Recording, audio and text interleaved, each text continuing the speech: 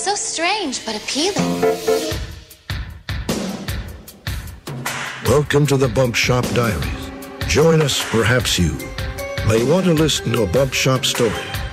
Welcome back to the Bump Shop Diaries. Today's episode is going to be something I've wanted to do for a while, and I'll tell you about that in a minute. What you should be hearing is an episode between me and Garrett, but what had happened is, you know how they call, like, Philadelphia the city of brotherly love, and they call Flint a shithole? Well, what they call Cleveland is a city of forgetting. Forgetting the hell out of there, because it's in Ohio, and nobody wants to be there. But also, I forgot the whole fucking podcast gear at Greg's house. We went into the city, then we stopped at Garrett's, and then I realized I left all my shit back at Greg's. So, we didn't get to record an episode. I had a great fucking weekend. Got to check out a bunch of different spots in Cleveland. See the fucking Creep Cycles headquarters. It was a good fucking weekend. Got to hang out with some friends. It was a lot of fun. And then once I got back home, I've been sick for the last week. So, fucking Cleveland. But I want to let you guys know the Chevy Vans t-shirt will be off the website at the end of the month. So you got a few days yet to go grab that if you haven't. And also I'm going to pull off the Choppers t-shirt. That will be gone at the end of the month. So again, you got a couple days to grab that. We did just put up some new designs. The Kawasaki Choppers t-shirt in honor of the great Jet Bike Josh. And Christy has some hand-drawn joints up. The Dig Up Her Bones Flathead Chopper tee. And the fucking trash pinup girl design, which is super dope. So go check those out. As always, you can grab some new shit, some vintage shit. We also have the Hardtail Black Coffee Congregation coffee available on the website. I am working on changing that roast, so if you haven't tried that yet, go get you a bag. Like I said, it's perfect for brewing up a cup and cutting that suspension off the back of your bike. But so today's episode is actually an idea I've had for over a year. Originally, it was going to be the gimmick of whatever podcast I started. I was like, this is its own thing. And it's just reading a biker story, an old biker story. This one's from 1976. I'm going to call this episode Story Time. There will probably be more like this in the future, sprinkled in with interview, podcast, and hanging out with Josh, podcast, trashing on stuff. So I'm just going to kind of sprinkle these in throughout. I always thought it would be a cool idea. I like reading old shit, and I'm just going to read it. And if you want to, sit Indian style on the magic carpet and listen along, go ahead. If not, I guess shut it off, because it's just going to be me reading. I think it's a cool story. It's called Born to Raise Hell. Join us, perhaps you may want to listen to a Bump Shop story. New and vintage merch available at bumpshopbackroom.com. bumpshopbackroom.com. The first time I saw him scared the hell out of me. I'd heard a lot about him, so I knew he was my uncle. My dad said he was a dirty, lazy, no-account son of a bitch who'd steal you blind. My mom said he was young and a little reckless. Personally, I think he fit right in between those two opinions. There were 6 of us living in a 2-room shack down in the slums. My stepfather, my mother, my grandmother, my sister, my brother, and me. The city dump bordered one side of our neighborhood, and the railroad tracks were on the other side. Mom used to talk endlessly about saving enough money to move out of there, but money was scarce even though my old man was making top wages considering that the war had ended only a few years previously. My old man was an alcoholic. He'd go to work all right, but when he'd get his check on payday, he went straight to the nearest bar. When this happened, we'd never see him until Sunday night when some cab driver poured him on the back porch of our house. Mom would help him inside and go through his pockets to see how much he had left. Sometimes she'd find $5, sometimes $10, but seldom enough for food and rent. Then she'd sit in the old rocker by the stove and cry herself to sleep. I'd ask Grandma why Daddy made her cry, but she'd only mutter something about the war, then tell me to go to sleep. It was Friday morning and my dad had left for work. I was standing out in the yard trying to keep my clothes clean like Mom had asked me to. Then in the distance I heard the roar of an engine. At first I thought it was old man George working on somebody's car again. I ran out in the road to take a better look. There was a big cloud of dust coming my way and moving very fast. As it got closer I could see that it wasn't a car at all. It was a motorcycle. I felt a shiver of excitement run through me. Nobody in our neighborhood owned a Harley, and I wondered who it was. My question was answered a few seconds later when the rider hit the brakes and brought the big bike to a sliding halt right by our house. I closed my eyes as the dust trail that the bike had stirred up came rolling past us. When I looked again, I saw the rider clearly. He was the biggest, ugliest, dirtiest man I'd ever seen in my 8 years of being in this world. He wore an old Harley hat with what the Air Force movies I had seen called a 50 Mission Crush, and even though it was a very hot, sticky day in the middle of summer, he had on a big leather jacket with silver zippers everywhere. His dirty Levi's were rammed down inside a black pair of engineer boots, and I could see the handle of a hunting knife sticking out of the top left boot.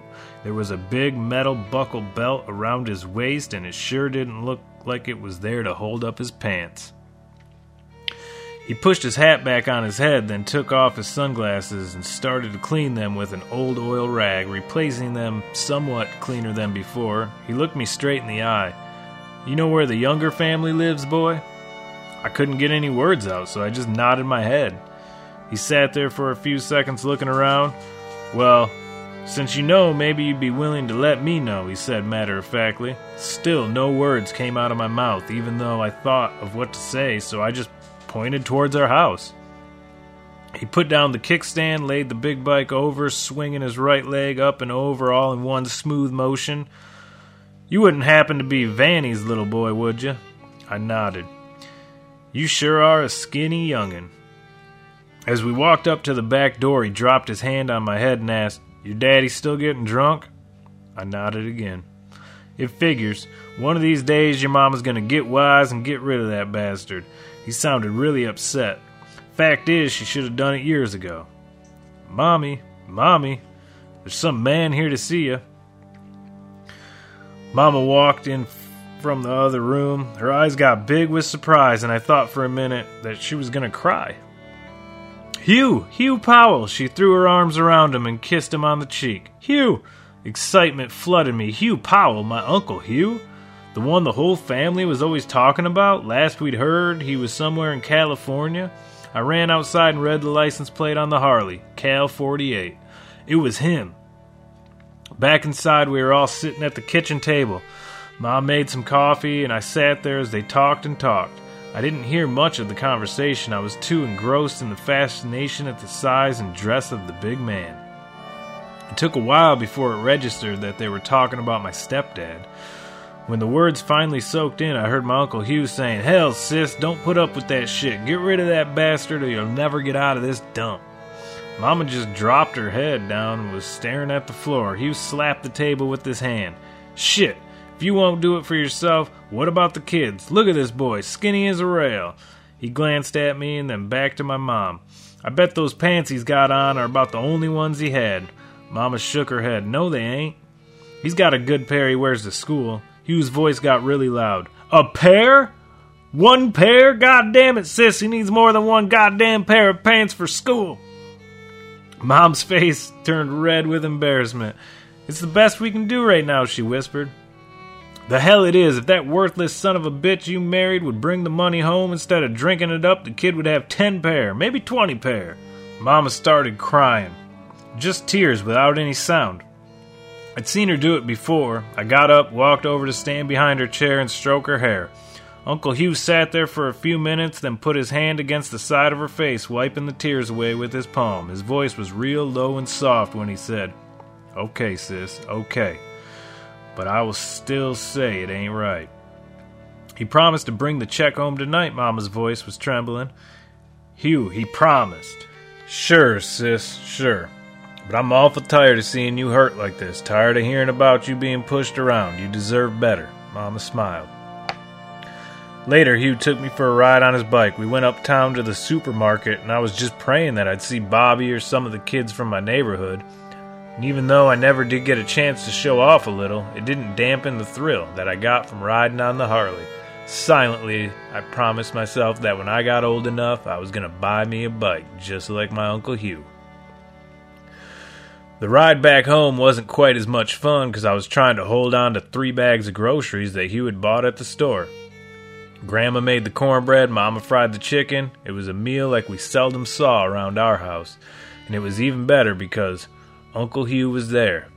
4 p.m., Daddy was late. Mama said he'd be home soon. Uncle Hugh shook his head. 8 p.m., Daddy still wasn't home. Out drinking again. Say, sis, let me take the boy with me for a while. I've got some things to do uptown, okay? Mama hesitated. Come on, Mom, I pleaded. I'll be okay. Please, Mom.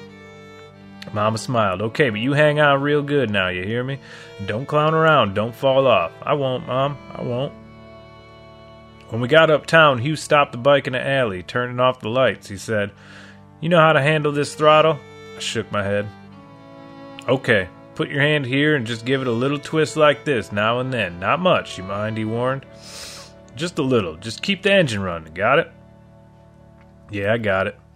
"Okay, now you stay here, do that for me until I get back." It didn't seem like he was gone but a couple minutes. When he came running back, jumping on the bike, he kicked it into gear and didn't even turn the lights on. We tore out of that alley so fast I almost went flying off the back. As we got on the main highway, he flipped the lights on and increased the speed. The wind brought tears to my eyes, and I ducked my head directly behind his broad back to shield my face from its flow. I'd only been to Middletown a few times in my life. We'd done all of our shopping in Franklin because Mom said things were cheaper there. Besides, you could walk to Franklin from our house, and you'd have to take a taxi to Middletown. Taxis cost money. Hugh parked in the lot of a big department store, and we went inside. "May I help you, sir?" asked the salesman. "Yeah, I want some pants for the boy." "Any particular brand, sir?" "Nope, just so they'll last. Get 'em 10 or 8 pairs. The look on the salesman's face changed to a big smile. "Yes, sir." 10 pairs of pants, and 10 shirts later I was trying on some shoes. "How they feel, boy?" asked Uncle Hugh. "Really neat," I answered. Hugh turned to the salesman. "Okay, 2 pairs of these. You got any boots? Ones that'll fit the boy?" "Why, yes, sir. I'm sure we do." "Get 'em." Then socks and t-shirts and shorts were all added to the list. It was more clothes than I'd ever owned in my life, and I wanted to wear them all at the same time. When we got back home, Mama cried as she looked at all my new clothes. Reaching into one of his many pockets of his jacket, Hugh handed Mom a big roll of money. "Get yourself a little something, too," he ordered. "And the little ones. And Mama, too." Mama just shook her head. "Now I'm going to have a beer or two. I'll take the boy with me if he ain't sleepy." "I ain't sleepy, Mom. I ain't a bit sleepy." We went to the Hilltop Bar. I was in a hurry to get inside so I could show off my new clothes. "Beer for me," ordered Hugh, "and a Coke for the boy." We sat at the bar for a while. Then Hugh went over and started playing pool with some guys. Then I heard a bunch of arguing, and Hugh came back to sit by me. "There's gonna be some trouble, boy. That bunch over there don't think you're supposed to win and quit." I looked over to where the men were standing, whispering to each other. They're trying to get up enough courage between them to jump on me. Hugh's voice was as calm as if he were telling a joke, and he was smiling. "There's 6 of them, Uncle Hugh, right? And in a few minutes I'll give you a lesson in how to handle that kind of shit." The voices got louder, and I heard a few cuss words coming from the group. Once in a while I could see them from the corner of my eyes staring at us. If Hugh saw it, he didn't show any concern. Finally, one of the guys stepped up from the circle and yelled, Hey, bike bum, you want to try that last game again?" Hugh turned slowly around and stared at the guy. When he spoke, it was very low. "Up your ass, boy." The loudmouth walked slowly towards us. He held a pool cue in his hand. "I heard tell you bike bums are supposed to be tough." He laughed. "But do you think you can handle all 6 of us?" There were a few snickers from the others. Hugh let the question hang in the air, then looked straight at Loudmouth. "Now, boy," he drawled out, "if I was you, I wouldn't let your alligator mouth overload your canary asshole." Absolute silence. But then I couldn't expect much more from the likes of you. I guess that old rumor is true. You punks just can't seem to get in a fight unless you got 5 or 6 dudes to back you up. More silence. Personally, where I'm from, we don't need 5 or 6 to back us up. Why, hell, we just square off and let the best man win. I was afraid to breathe. But then I don't expect you punks to understand anything about that. Loudmouth's jaw dropped open, but no words came out. Looking past him, Hugh directed his next remarks at the guys standing at the pool table. You boys are pretty damn rough, probably. I sure do imagine you are. Fair fighters, too, I bet. Hard to find a man to fill that bill nowadays. Too many cowards around who like to have them their 5 or 6 to 1 odds. Hugh slid off the bar stool and stood there shaking his head. Seems a damn shame that a man ain't got enough guts to whip his own horse. Hugh shrugged his shoulders, but that's the way it goes, I guess. So let's get this shit on with, now the old loudmouth has talked you all into helping him fight his fight. One of the 5 spoke up. Man's right, Chester, by God, you started this by yourself, and as far as I'm concerned, you can damn well finish it by yourself. The others agreed. Loudmouth was in a real mess. Even at the age of 8, I could see that. Just when he thought he had him some real backing, they had deserted him. And everything that had been laid down so neatly by my Uncle Hugh that the guy didn't even have the option to back down from the fight. To do so would have made him look like he was afraid of the bike bum. And if he went on, he was all by himself. Loudmouth swung the pool cue in a wide arc. Ducking his head, Hugh stepped towards him and landed a solid blow to the stomach. Loudmouth bent over at the impact of the punch, but Uncle Hugh helped straighten him up with a roundhouse right to the nose. Crunch! Blood flew everywhere. 2 lefts and 3 rights, one after the other. The old Loudmouth was laid to rest at the feet of his friends, out cold. Hugh threw me a wink and a smile as he turned around to walk back to his stool. Down in his beer, he said, Okay, boy, let's get you home before your mama starts to worry. Later, he told me, Always remember, boy, a coward's still a coward whether he's by himself or with 100 others. Single out the loudmouth, make the whole thing a matter of pride. Chances are the others will feel like they're being used, and then when you get old loudmouth out there on that limb by himself, kick his goddamn ass. Next day when I got up, Uncle Hugh was gone. Daddy said the law was looking to question him about an armed robbery that occurred in Franklin the night before. I don't really know anything about that because I never seen the law at our house. I do know that Daddy stopped his drinking, and 3 weeks later we moved out of that slum area to a house in Middleton. Mama never would talk about it. Daddy swears he did it because he wanted to. Grandma says that Uncle Hugh found Daddy in a beer joint and had a little talk with him about his drinking. All I know about that is Daddy looked like a truck hit him. Later we heard that Uncle Hugh was dead. Some say a train hit him, some say the law shot him, some say he died in a barroom brawl in California. Me? I really don't know. And I just like to ignore the people who talk like they do know. Besides, I can't picture that man ever dying. Why, even if he did, my Uncle Hugh would talk to the devil into giving him a pass back. Nope, he ain't dead. To my way of thinking, hell, I can still see him just as plain as day, sitting there astride his beloved Harley, Levi's dirty, boots scuffed up, big black leather jacket with its 1,000 silver zippers and chains, and of course his old Harley hat with its 50 Mission Crush, sitting there cleaning his sunglasses.